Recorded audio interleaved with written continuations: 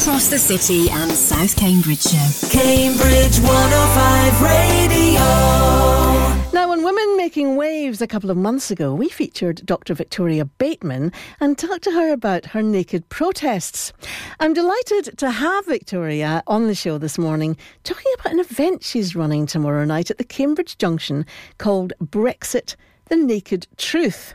Now, Victoria, you're an economist and you're going to be talking about the effects that Brexit is likely to have on the economy. But this show is going to be slightly different. First of all, we'll just recap. Now, if people want to really understand why you do naked protests, I would suggest that they look at the interview or listen to the interview that we did with you, because it was much fuller. But as a potted version, why do you do these naked protests? It's a very brave thing to do, I have to say. Well, the first thing to say is that women's bodies are one of the big battlegrounds that we face today. You know, for centuries, women have been restricted in terms of their ability to use their brains and their bodies as they wish. And in the last century or so, we've made great strides in terms of our ability as women to make the most of our brains. But I worry that when it comes to our bodies, we're actually being increasingly restricted by the state, by the society, restricted in our ability to take control of our own bodies and to use our bodies as we wish for our own purposes rather than for the purposes of other people. Yes. And this is something you're going to be doing. So you've done quite a few of these already. So you've turned up to events and you've had no clothes on under a coat or whatever, and then you've unveiled and sometimes you have messages, slogans written on your body as well. That's right. To let people know why you're doing this.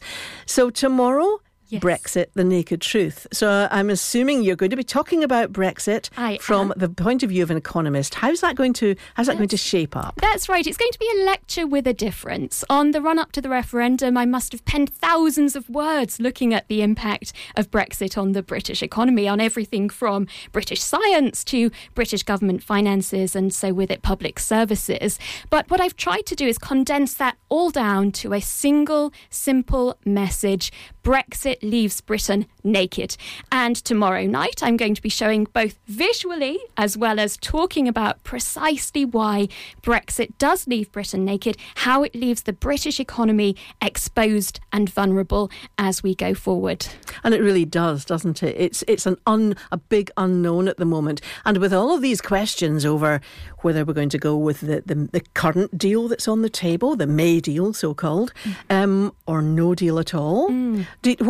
This week, I mean, Tuesday, it's a big week. We say this every week. This week's the big week. I mean, the clocks are ticking, really. Time is running out. And the reason I'm doing this event tomorrow night is that it's the eve of a long-awaited, pivotal parliamentary vote that's really designed to sign and seal Britain's exit from the European Union. But we know that the likely outcome is that this deal won't pass in Parliament, that we'll have really turmoil, uncertainty that continues, and a potential clicking down of that clock as we get closer and closer to March, and potentially to a no deal that really would be catastrophic for Britain's economy. What's your hunch about what will happen this week? Do you think that the deal will fail? Where will that leave? Will that leave us? What next?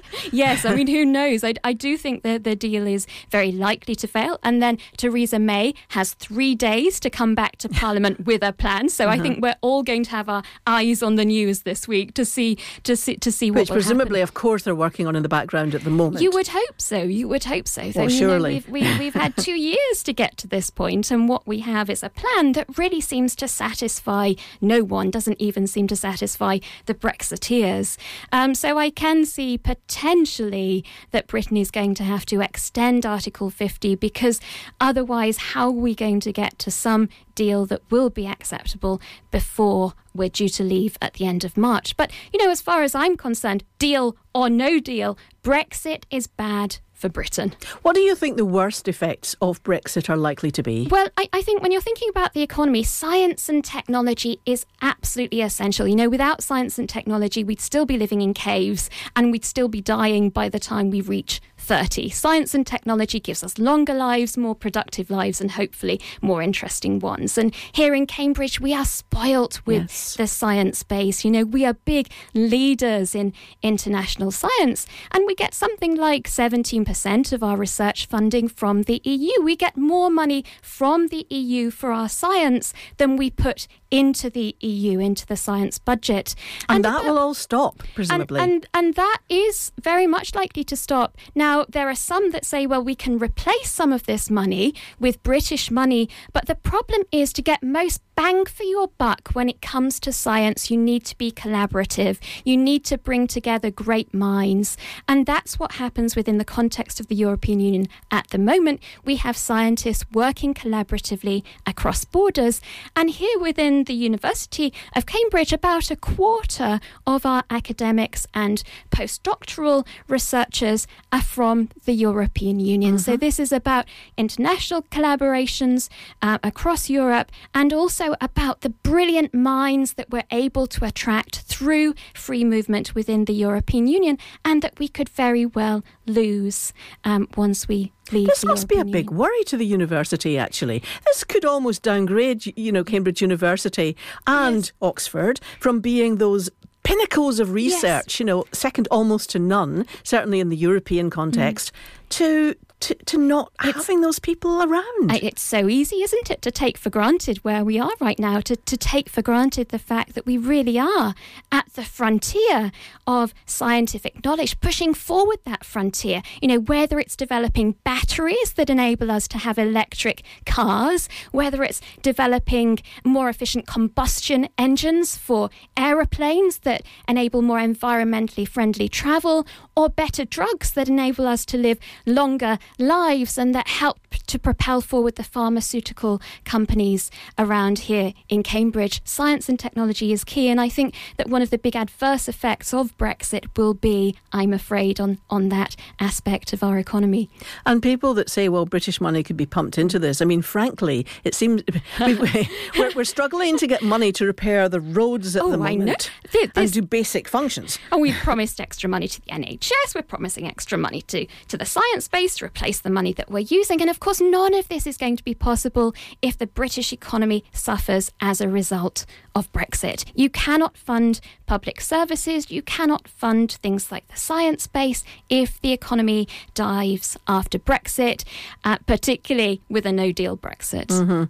And all the other issues that are associated as well, the queues that are likely to form halfway across France, trying to get across the Channel and all of this kind of thing. All of these contingencies that look a little bit half-baked at the moment that they're putting in place. They do, absolutely. I mean, there's so much really still to think about. We really need to remember how interconnected we have become over the last few years, and to see the value of that interconnection. I think one of the things that most worries me about Brexit, it's not just Brexit itself, it is how the referendum has exposed some deep anti-immigration, perhaps nationalistic tendencies that of course exist in any society, but seem to have been brought to the surface, brought to the mainstream. And of course here in Cambridge, we see the benefits of a free, open, tolerant, cosmopolitan society. And of course there's much more that we can do to achieve that, but that seemed to be the direction that we were going in. And what worries me most about Brexit is how we seem to be turning a corner, turning a direction to a very different world in which we no longer value that cosmopolitanism, we're no longer welcoming to people from abroad, and where we're stamping on not only the freedoms of others, such as the more than 3 million EU citizens that we have living in the UK, but also on our own freedoms as British citizens to be able to work across Europe, to be able to take advantage of educational opportunities across Europe, and to be able to form relationships. Brexit is literally breaking up families. Yes.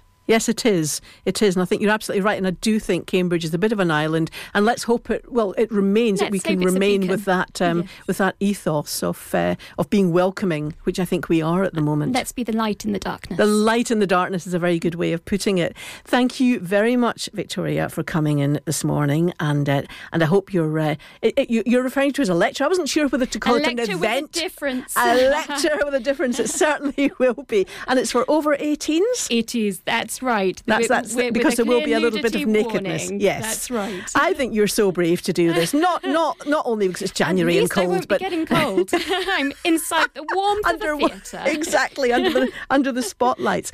It's a free. It is a free event. You can book tickets online, or you can turn up and hope to get one on the door tomorrow night. Excellent. Well, thank you very much for coming in.